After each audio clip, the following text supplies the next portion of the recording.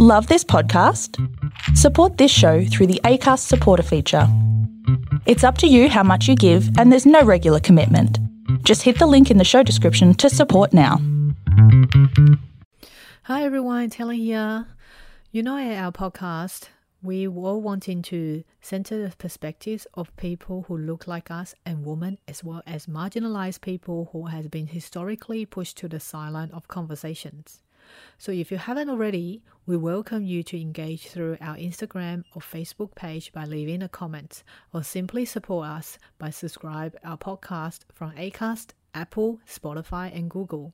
It will make a huge difference to increase our visibility and centering the conversations we have from our pod. Enjoy today's episode. Hey y'all, this is Jessie. Hi, this is Helen. And you're listening to Asian Bitches Down Under, where it is March now. So like almost halfway through the year. Almost, it's quarter way through now. Yeah, I know, it's crazy. Always the first couple of months of the year is a crazy part of the time for people, being thrust into the momentum of getting back to the swing of things. How has the first week of March been for you, Hel? Oh, it's been so busy. We are getting back to a lot of voluntary work because of the restrictions being lifted. So I've actually went back and redo, it's like a 2021, that we have to refresh our trainings every now and then. So we did a course on prevention of fall for senior citizens, which is quite interesting. It really made me think. We did a brief one last year and it wasn't as thorough as the one this year. The one we did this year, it's pretty much talks about, the kind of preventions that you can have around your home, around public areas when you're supporting the senior citizens. It really made me wonder that I don't know what I'm going to be when I'm older, but some of the senior citizens that I encounter kind of made me worry as well, the stage of aging. And I got so much information as well, but at the same time, I'm seeing our own parents. And I was just thinking, is it they're at the stage that they need this kind of information now, because we know that the mobility of our parents is very different, like our mum and our dad. Yeah, especially our father, who has knee issues, who has had reoccurring knee pain for decades, I think. Which I think he just hasn't worry. Hasn't for whatever reason he hasn't diagnosed properly, or he hasn't gone to see the adequate doctors. The necessary things that he needs to do himself, he hasn't gone to do it. Yeah, well, that's really interesting. Yeah, I think it's something that you have spoken to mum and dad about. No, I think I'll talk to them next time. I got so much pamphlets. I think it showing them. Are there any of them in visually. Chinese? No, that's a problem. But I'll just have to sit through with them and talk to them about it. Which going to bring me to just talk about the movie that I watched this week. Have you had any cultural consumptions? Have I had any cultural consumptions? Yeah. This week has been. I'm actually quite irritated by how much I have on. Bad irritation, just like I take on so much, and then I hate myself for not drawing boundaries because I say yes to everything. Because I'm someone who loves to keep busy, and I don't know how to say no. So when my friend wants to go dancing, like we did last night, I just say yes. So I prioritize dance over getting shit done, like getting my work done, which is really bad. But it's just something I have decided to do, I guess, so I have to live with it. But no, I haven't consumed any culture this week because I've just been appearing at the Adelaide Writers Festival. Yeah, that's fantastic. Which was really nice because it was my first festival, face-to-face festival, where I just got to meet random people I've never met and have conversations about books and literature. That's fantastic. Yeah, which is such a joy. Yeah, I couldn't wait to hear about it when we finish recording. Anyway, so I watched the movie on Amazon Prime. It's called I Care a Lot. It's a dark comedy with a scent of a suspension, very relatable to what I just mentioned about the senior citizens. So the movie is starring Rosamund Pike and Peter Dinklage. I don't know Peter, but I do know Rosalind, and I love her. Yeah, I think she's amazing. She's so beautiful. So for people who don't know, she's the Gone Girl. Exactly. Yeah, that's right. So this movie is actually it's a bit similar to Gone Girl, that kind of suspense. And also, Rosamund Pike, did you know that she picked up the award for Best Actress on the Golden Globe, the category under musical or comedy? For this role? Yeah, for this role as Marla Grayson. Okay. Yeah, in I Care a Lot. So the synopsis is that the con artist, which is played by Rosamund Pike, Marla Grayson, she steals from the elderly by deceiving the judge with a team of workers. Those include the doctors and some private detectives, and appointed her as their legal guardians for those senior citizens, where she would take over the controls of the assets of the elderly people and send them to like nursing homes, where they kind of like keep them as prisons because they don't get much choices. They've been determined by the doctors that they might have dementia or they have failing health issues. Marla, which is the protagonist, she lands into the hot water when her latest victim happens to be the mother of a powerful Russian mafia. And you would have guessed if you're watching the trailer who's the mafia head. So she and her partner embroils into this really massive entanglement of revenge between like the actual criminals and the witty con artists. It really made me think about how our senior citizens are treated now, where while our country are having gone through the Royal Commission about aged care. Also that how vulnerably that they can be and how fearful could be for them to be stuck in that kind of situation when you know that you probably understand about your health but been told that you're not capable enough to be living independently, that you need to be forcibly. I don't know what happens in Australia, but it seems like in US that there's this legal guardians by random strangers that who you do not know take over your life. It just sounds quite scary. Yeah. I think it's a very interesting storyline. As I say, it feels like it can happen in the real life, you know, like elderly being conned, which happens in almost every country. But some parts are extraordinarily unreal, for example, but because it's for the movie effect. Like, for example, Marla being made unconsciousness, like she been tackled by the mafia, and she was driving, she was put in the car to like pretend that she's drunk and head into the lake unconscious, and the car smashes into the water. She wakes up, escape, walked home and returned home very badly bruised everywhere and tried to save her partner before the house blew up. I know that it's a very movie effect, but at the same time I don't think that will ever happen in the real life. So it's just like a very like a movie about taking revenge between the criminals and the con artists to benefit themselves at the most. Yeah. Right. So I Care a Lot is a movie. Yeah, it's a movie. Yeah. Highly recommend it. It's quite entertaining. Okay. Yeah. Okay. So should we move on to just briefly talk about the news this week? Yeah. Well, this has been in the last week or so. It's been a very news-centric week in terms of the sort of chaotic mess that the government has been going through. Oh yeah, sorry, Jess. Before we head into the discussion of the news, I think we need to specify like a trigger warning. Sure. The components of today's discussion is related to sexual assault, harassment. So if any of our listeners are feeling unwell about our discussion today, you know, we encourage you to seek professional health, of course, and like call Beyond Blue, Lifeline, or any mental health support institution. I'm just gonna watch my blood pressure. Yeah, sure. Yeah. So Helen will probably go on a bit of a rant about this because you know how I feel about reading the news. But what has happened so far with the Brittany Higgins rape case? They are still under investigation at the moment. So what the news this week, it's another explosive one. I think it started last Wednesday when a couple of the members of the parliament and also Prime Minister himself received an anonymous letter stating a rape incident that happened in 1988. The alleged perpetrator was told that he's a current cabinet minister, and the woman has since taken the woman who sent out the letter, or the family who sent out the letter, the center of the incident has taken her life last year after she pursued the case in 2019, but she apparently withdrew the case.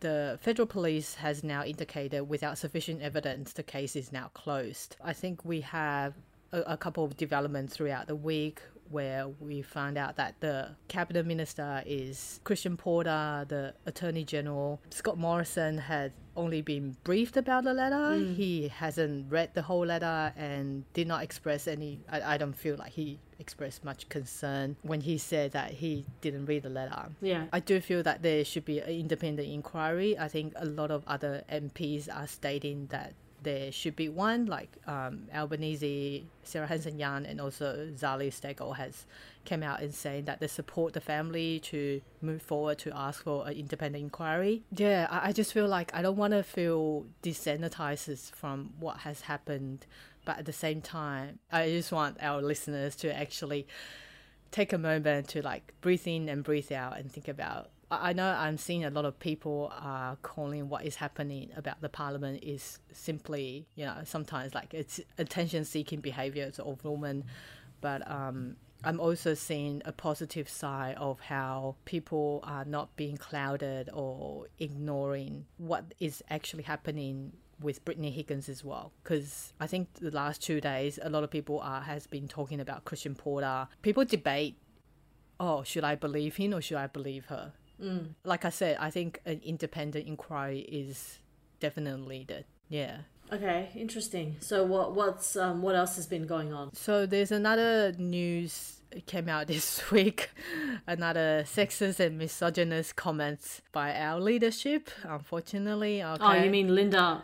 What's her name? Oh, Linda Reynolds. Yeah, that's one of them that I just picked up last night. But this one I'm going to mention is by the Defence Chief, Angus Campbell, when he was instructing the first year cadet, that he said, he was giving like advice, I think. He said that avoid being alone and attractive to ward off sexual predators. Oh my God. Gets me really frustrated, as in, it's not the victim's behaviour that needs to change. The problem is still with the perpetrators.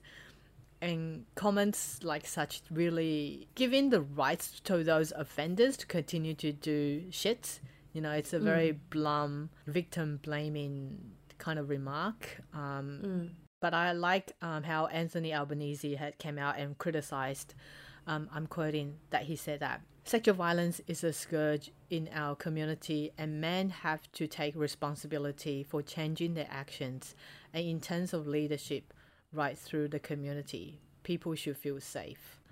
Yeah. Unfortunately, I'm still seeing from both sides, both men and women, putting more enforcement onto how women, especially women, how we should protect ourselves. As in giving advice to kids like, oh, don't do this, don't do that, don't dress like this, or don't talk to strangers, things like that. I mean, it's not wrong, but the root of the problem isn't the behaviors of normal public people. The root of the problem is those perpetrators, and also how society kind of praised on the toxic behaviors. You know, we've spoken about very gendered stereotype masculinity, that kind of things that fuels into the idea that the entitlement and the privileges of treating women as public properties. I don't know if you've seen another news about New York governor, that he's being exposed about sexual harassment. So he came out apologizing, but he's not stepping down. Right, yeah. Well, they never feel like they need to. Yeah, so frustrating. Yeah. Well, that's why I avoid the news, because I just don't want to, like, it's all incendiary. Is that the word I'm looking for? It's like deliberately inciting something that's just going to cause people a lot of anger. And I don't give a shit what politicians say, to be honest. Like, fuck them. Anyway, let's move on to more positive news. Do you have any positive news from this week, Helen? Positive news, not from the newspaper or the news channels, but I think we enjoyed our comedy session on last Saturday. Yeah, do you want to talk about that? So do you want to tell us what we did? So we went to the Chatswood Concourse Lunar New Year. Is it the first one, I think, ever? Lunar New Year All Asian Comedy Festival. I went to the 6 p.m. session with you, and you went to both one. Didn't you? Yeah. I thought it was quite fun, but after going to Hannah Gatsby's show, Yeah, I don't think the standard, my standard is just right up there. So it's just hard to tackle that standard, I think. I really like, what's her name? Nia Oyama? Nina. Yeah, that's right, Nina. Yeah, she was great. Yeah, what about you? So I saw a couple of people in the second session who were very funny. Diane Nguyen from Melbourne was really funny. And Jennifer Wong was a great host. It was actually like a really great vibe evening where like a lot of the women, I think it was a good distribution of women and men, male comedians. And it was kind of like, I believe Michael Hinge or Michael Hong. Michael Hinge. Yeah, Hinge. Yeah. Oh, Michael Hing. He apparently works for Triple J or something. He's some sort of radio SBS guy. feeds, I think. Yeah. Yeah. He was really good. Yeah. He was very good. He was much more... I think he was the most professional. Oh, yeah? Along with Nina. Nina was also really good. Alex Lee was also there. Alex Lee is like... She's done stuff at Belvoir. She's also used to work at The Feed. They talked about like sort of... They turned slight racial discrimination into jokes, which I think is what a lot of people who have been ostracized tend to do. They tend to turn trauma into something palatable, not palatable in the sense that it's acceptable, but palatable for their own sense of like continuing on with the world. So yeah, it was a great evening. Yeah, I remember watching Michael Hing in one of the SBS feed. Correct me if I'm wrong, listeners, but I'm pretty sure it's him that he made like a short comedy with the rest of the SBS feed staff where he trying to reverse culture appropriation because he's an Asian and he in that short comedy he had 2 Caucasian friends visit him and they were like showing each other, oh, I've got this Asian tattoo, I don't know what it means, but it's cool and things like that. And when the 2 Caucasian friends arrived his place, and they just found that his place just suddenly turned very Scottish. Like the whole decoration is very Scottish, and Michael came out and dressed in the Scottish, what do you call them? The kilt. And dressed up and talking in a very Scottish accent. He's saying that, I've just recently, I think he mentioned, I've recently watched Braveheart. I'm so into Scottish culture now. And he was talking in the Scottish accent. It was so funny. And the Caucasian friends were like looking at each other sideways, like, what's going on?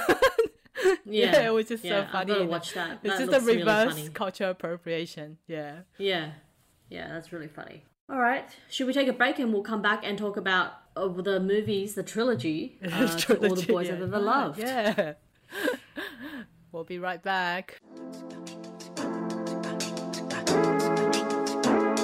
So we're here to talk about To All the Boys I've Ever Loved, which is a Netflix movie, a trilogy movie, a trio of movies that came out a couple of years ago. The first one released, I think, 3 years ago. 2018.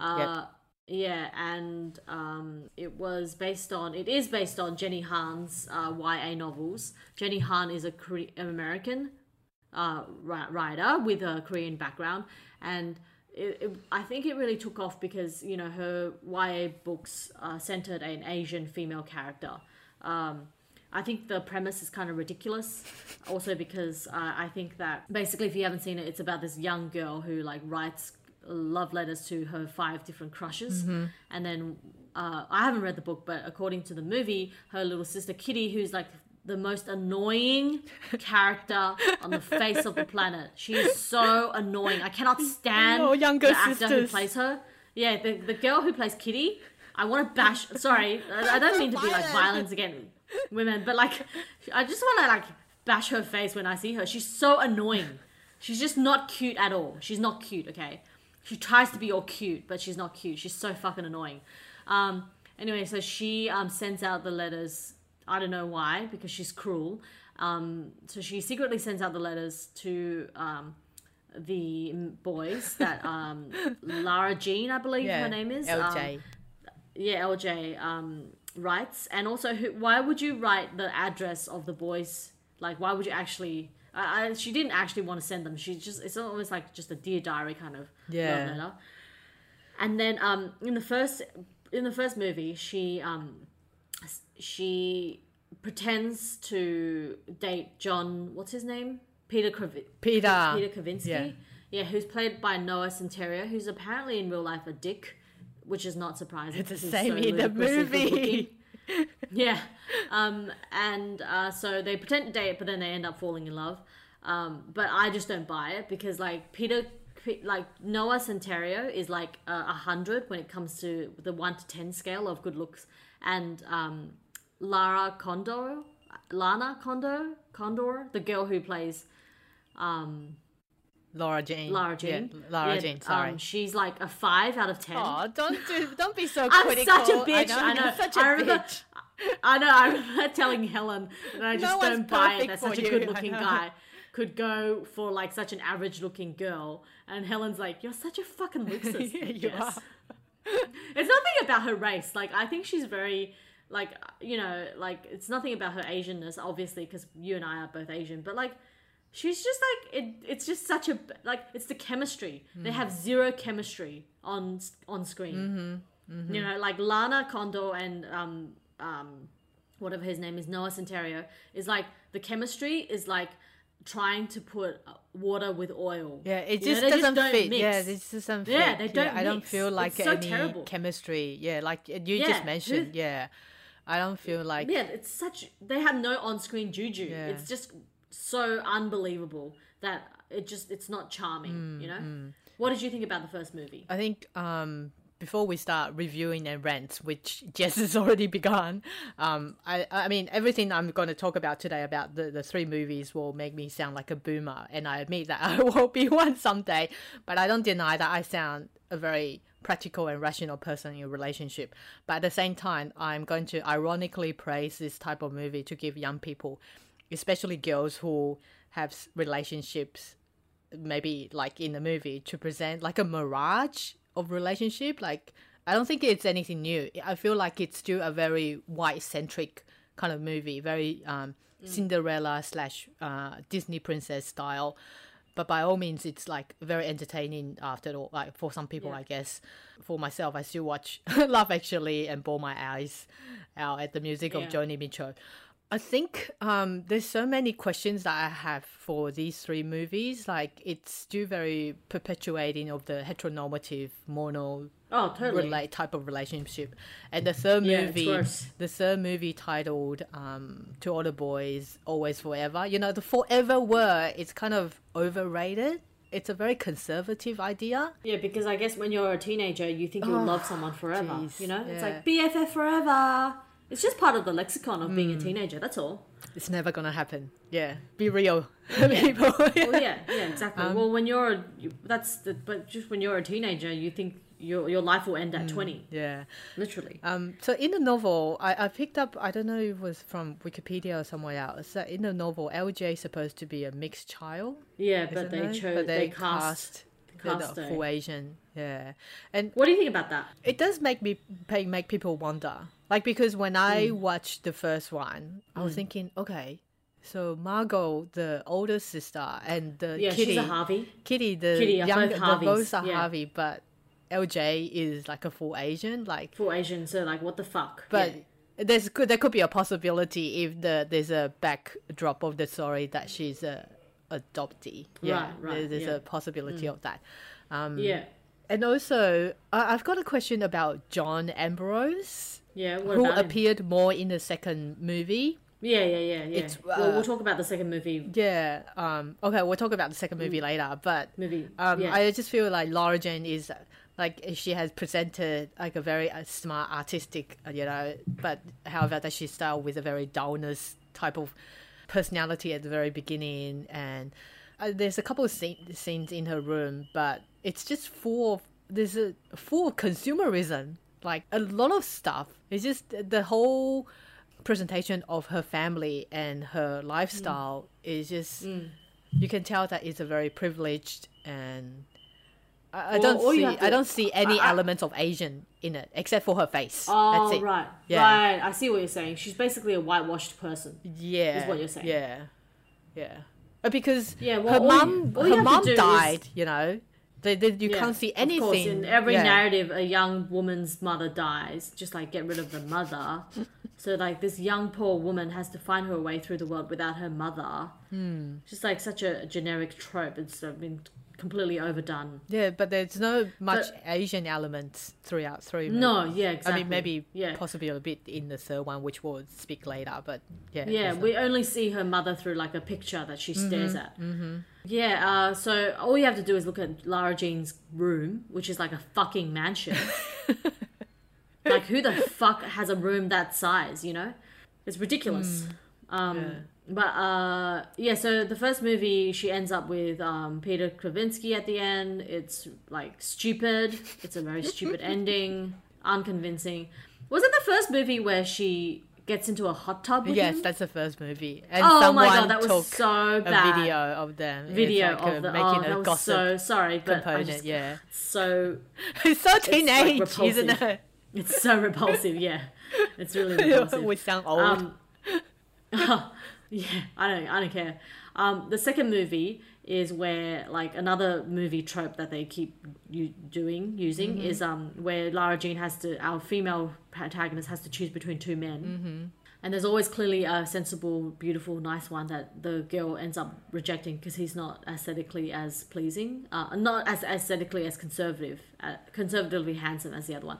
So in the second one, she's picking between John Ambrose, who's like in every way sexier and more talented and kinder, which is the only thing that matters when you want a relationship, kinder than Peter fucking Kavinsky. And she ends up with John not Peter. Peter Kavinsky. It's so stupid. And because, you know why? Because he's black. Yeah. Because John Ambrose is black. That's what I'm going to talk about. I remember from watching the first film, I'm pretty sure John Ambrose was a white dude. Really? Yeah, because Lucas, which is the gay guy, is the only black character. Oh, I'm pretty sure that... I feel like I want to go back and check. Okay, listeners can correct me if I got it wrong, but I'm pretty sure that I saw like a short clip where they review the 5 crashes that she had, and John Ambrose... Crashes. Yeah, you keep saying crashes. I'm like, what? Crash? She sent love letters to those 5 guys. I'm pretty sure John Ambrose was a white guy. Oh, okay. I want to go back and then the look second now. movie, they made it into a black character. I thought he was black. But maybe I'm wrong. Okay. Or maybe I remember but anyway, wrong. But I'm pretty sure that in the first one, it was only Lucas, the only... Right, who was black. Who's black and gay, yeah. Yeah, and gay, of course. It's like double marginalized. Stupid. God, the fucking writers. And so the second movie, you have Lara Jean volunteer at a senior nursing home, I believe. Yeah, and that's where she reconnects with John Ambrose. And he like plays the piano. He is like really sweet. In every way was perfect. Yeah, he's in every way perfect. Like there's nothing, you can't criticize him in any way. Like the reason why Lara Jean chooses Peter Kravinsky instead of John Ambrose is because Peter Kravinsky is white and he's taller, and those are the metrics upon which young girls are being taught. I know. This is the more eligible bachelor. It's so pathetic. Yeah, it's so so the worst thing was, and then this really irritated me. You know that scene where they're in the treehouse, and they in the treehouse and they're all eating pizza together, and there's a last slice of pizza, and then Peter, I think just grabbed it. Yeah, Peter just grabbed it. Peter just and it's such a fucking without asking. Yeah, it's such a fucking typical white straight guy thing that I often see where and I'm obviously not talking about every white straight guy because I know that my partner wouldn't be like this. Like he's not selfish. Like he would always ask who wants the last slice before. But Peter, if anyone wants. Yeah. But Peter Kavinsky just takes the last slice without asking who wants the last slice, and it's I just thought even after John Ambrose and Lara Jean, they just looked at each other. Yeah, they because they talk about this kind of behavior before. Yeah. Like this kind of toxic behavior. Yeah, this selfishness, you know? In the end, she still chooses Peter, which is such an awful message. Such an awful message to young girls. Mm-hmm. It's so awful. For me, it's just so fucked up. It's so fucked up. What makes me a bit happier is Never Have I Ever, that series that Mindy Kaling, remember Mindy Kaling? Did you watch that? I like that. Yeah. So at the end of season we watched 1, together and we did a review last year. Yeah, in the season like 1, she ends up with her friend. I forget his name, but the white friend who who was her enemy, but she ends up with him at the end because he's done some nice gesture, and she has shown she has reciprocated, like she kisses him at the end, but like that's because he waited for her while she did her thing with like spreading the ashes of someone. I don't remember who it was, but like he did something kind to her, and then she chooses him because of that, you know? That's what like girls need to be taught. Like, you should choose the guy who treats you well. Exactly. I think this trilogy of movie really sent out, like you said, a very wrong message. Like, Krasinski is just perpetuating toxic masculinity. He's like dumb, stupid white man. He's such a dumbass. He has no substance. Yeah, he has no substance whatsoever. All the combining characteristics of, I don't even want to use the word charming because he's a fake charming bad boy. You know, is this still the standard of 2021? He's got unresolved problem with his father as well. Yeah, which we see, which we learn about in the third movie. Yeah, and what's the problem with him calling I know LJ Covey? Yeah, because it's her surname. He always calls her surname. Yeah, it's so annoying. I know. I hate it too. Like sounds like a bro. I know. Like I thought only men to men do that. I know. It's just not intimate. It's not. Fucking annoying. I don't understand that either. I don't know why he calls... Which guy calls his girlfriend by the surname? Like, that is fucked up. Yeah. That is so lame. Which one did call too? Hey, too? Yeah. What the fuck? You do that with your guy friends. You don't do it with your girlfriend. Yeah. I love the non-main characters, like the friends. Yeah. Like, I even like Genevieve more than... Yeah, Genevieve is the white sidekick. No, the ex-girlfriend. Oh, right. Well, she becomes better in the third movie. Yeah, that's right. Yeah. I like her two best friends, Lucas and Chris. Right. The cool kind of semi-goth. Oh, yeah. So Chris is the one I like. So in the third movie, I guess we can start talking about it. It starts off with Lara Jean having a sort of sabbatical Korea. in South Korea, where her mum was born, and like she FaceTimes her boyfriend, and they're both waiting on like hearing back from colleges. So Peter has already gotten a scholarship to Stanford because he plays lacrosse. I'm making like a dick in my mouth kind of gesture right now because it's so lame. What a loser. Lacrosse, you know. And Lara Jean and Peter both have this grand plan of like going to the same college together. Yeah. So that they can spend the rest of their lives together, as 16-year-olds often think that they will. Lame. But also it's really funny how like I've noticed this in American movies, teen movies.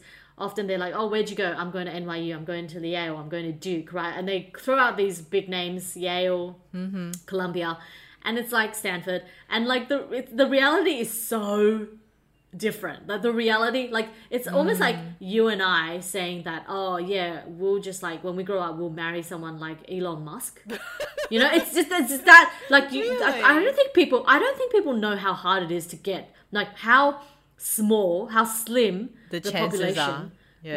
To get into these Ivy League schools. Like number one, the biggest sort of criteria you need to get into these colleges is money. Like you need to have heaps of money and wealth. And the second one is you need to be like somehow ludicrously smart and have played your cards really well. Like from years and years ago. And so it's almost like these teen American movies normalize the fact that you either go to Yale or Duke or Stanford, or crazy. Or NYU. But like, do you know how few people actually get into those places? Like most college, if for those people who do end up going to college, most people who do end up going to college at 18 go to community college. You know, if they ever get into college, a lot of like marginalized people don't get a chance to go to college because it's expensive. Yeah, it's expensive, you know? And just for like full of privilege and very entitled, I guess, because we've seen, like you said, I don't understand why that American teenage movies normalize this kind of thing. It's like they only have those colleges' name to be presented on screen. Yeah. And do they? I'm not familiar with American education system, but do they have hacks like what we do in Australia? I'm sure they do. isn't it? Like, I don't know if they have something like Hex, but I know that they more pay expensive. Yeah. So something I got crazy. into Columbia last year, and I was given a scholarship. Mm-hmm. And even with the scholarship, I would have to pay across 2 years $130,000 just for tuition. Just for tuition. Yeah. Fucking hell. And then I'd have to live in New York as well. And the expenses and all that. It's not covered. Just think about that, hell. $130,000 across 2 years. You can put down the deposit for a house already. Yeah, who the fuck has that money? Yeah. Just for tuition. I know. It's absolutely ludicrous. So crazy. that's why whenever someone new comes into my life and they're like, sorry, let me rephrase that.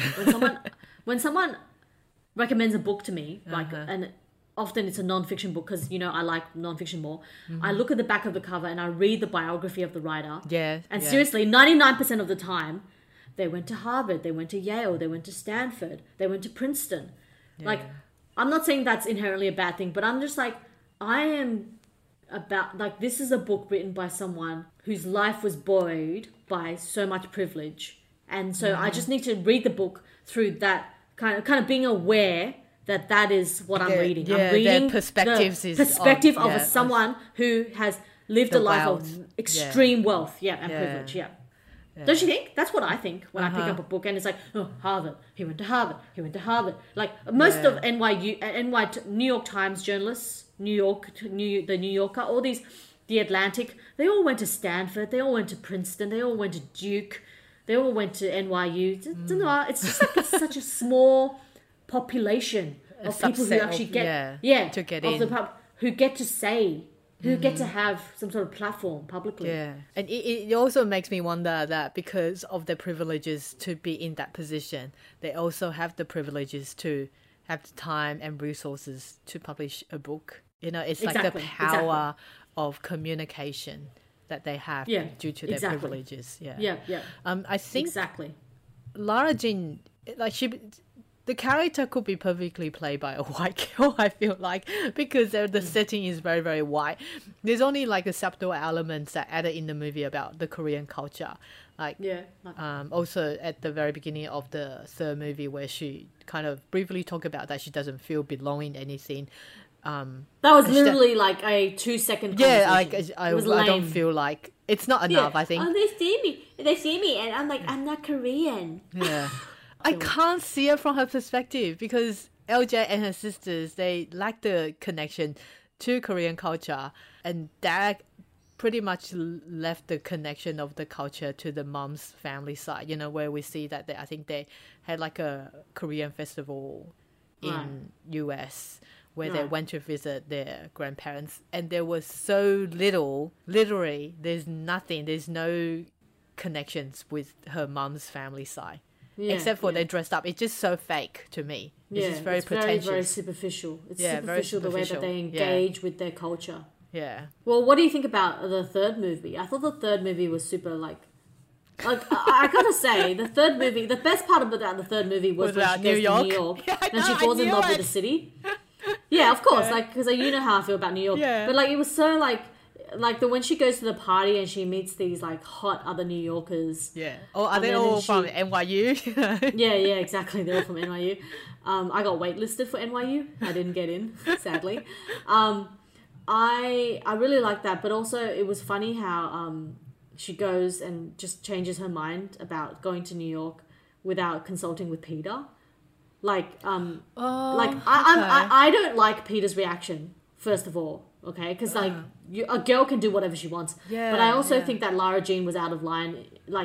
You have told your boyfriend that you had this massive plan.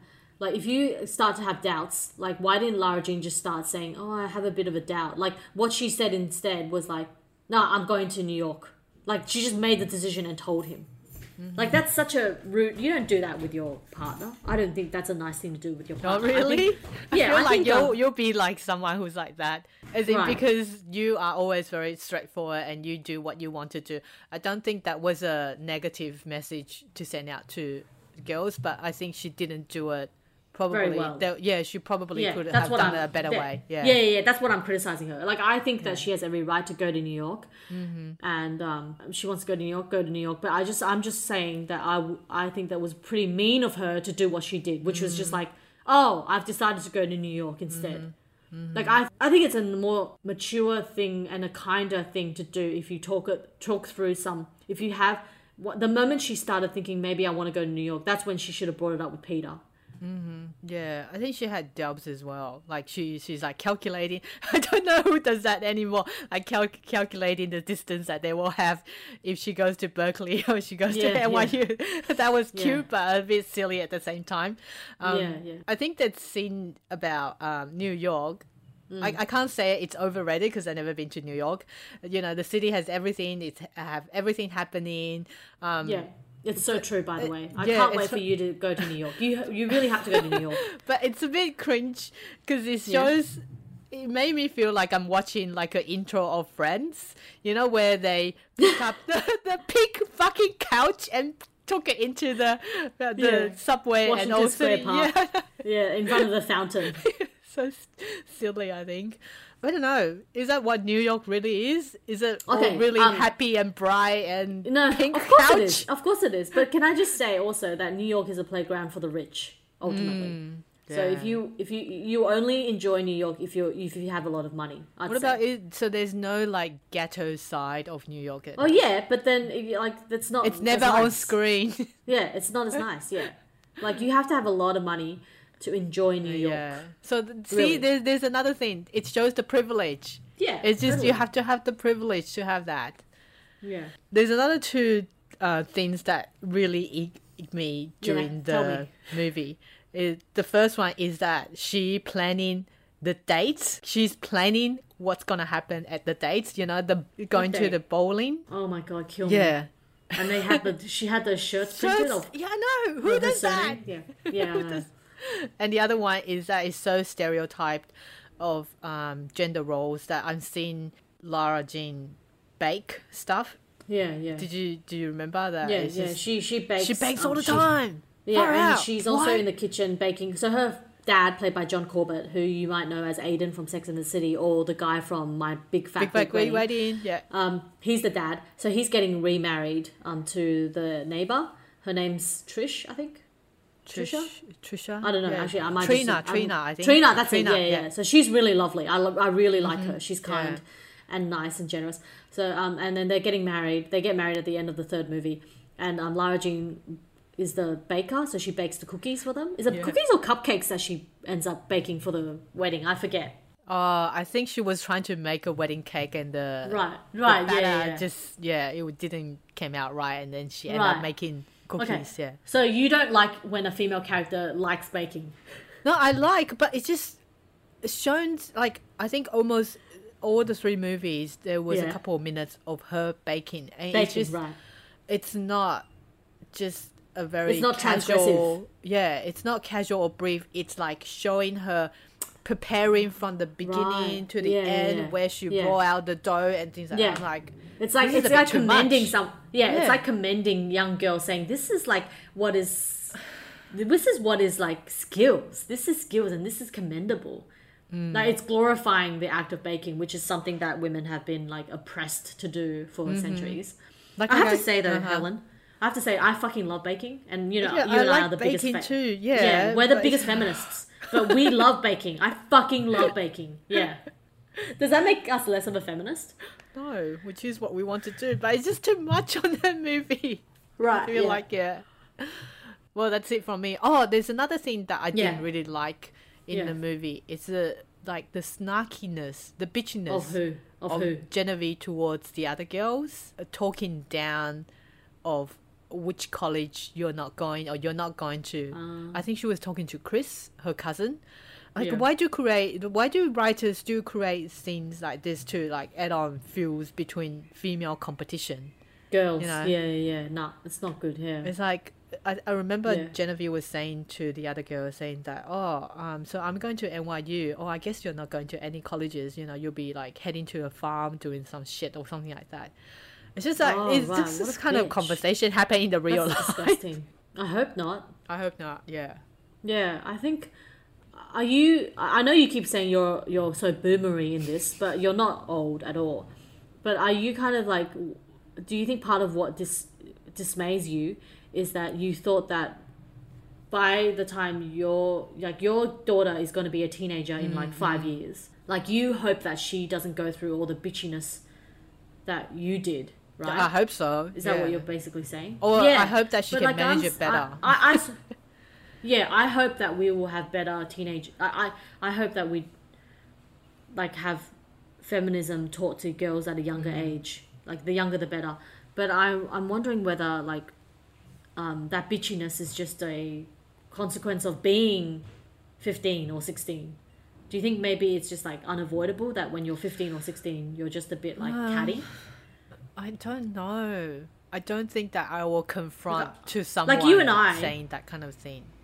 Yeah, you and I, we were never like that. Maybe it's just a personality thing. Possibly. You know, we were never bitchy to other girls. Well, no, at least not directly. Not to their face. Don't have anything to say about that, but... I think if I look back on my high school years, the only thing I remember thinking badly of a woman, or a girl, I never said it to her face, obviously, was like, oh, that girl puts on so much makeup. That's what I remember thinking. Like, I remember just thinking, gross, she's got a lot of makeup on. But why do you have that kind of thought? Oh, 我就觉得 like, I just think she was like, I just don't like makeup. Yeah, that was just my personal, like, I was like, oh, she's trying so hard kind of thing. Yeah, we'll probably have to talk about this in some other part about, like, female cattiness within us. Yeah. Why do we do that? We have to minimize it. Yeah. Do you fear that your daughter will be like that, or have you seen elements of that in her? I've seen elements in other girls within her age group, but I don't know about her. Like from what I'm observing of her and other girls, I don't think she does that. I think she released more of her annoyingness towards her own brother rather than other people. Yeah. Yeah. So that's it from me. So anything else that you want to mention before I end? Yeah, well, I just like, I wonder if there is a teen movie that's not problematic. Like any listeners out there who want to shout out to us through Instagram, tell us, like, is there a teen movie that you think is not problematic? Like not very stereotypical or giving the wrong message and things like that. Well, like exactly. Yeah. Because I'm trying to think if they're Mean Girls is the ultimate movie, and obviously they're bitches. But I have to say also, Mean Girls is one of my favorite movies. I know, yeah. It's so fucking good, so right? Yeah. It's so good, yeah. I think Netflix has a movie came out recently. It's called Moxie. Director, and I don't know if it's written by her as well. Amy, what's her surname? I can't pronounce it. Poehler, yeah, Amy Poehler. Yeah, I love her. Yeah.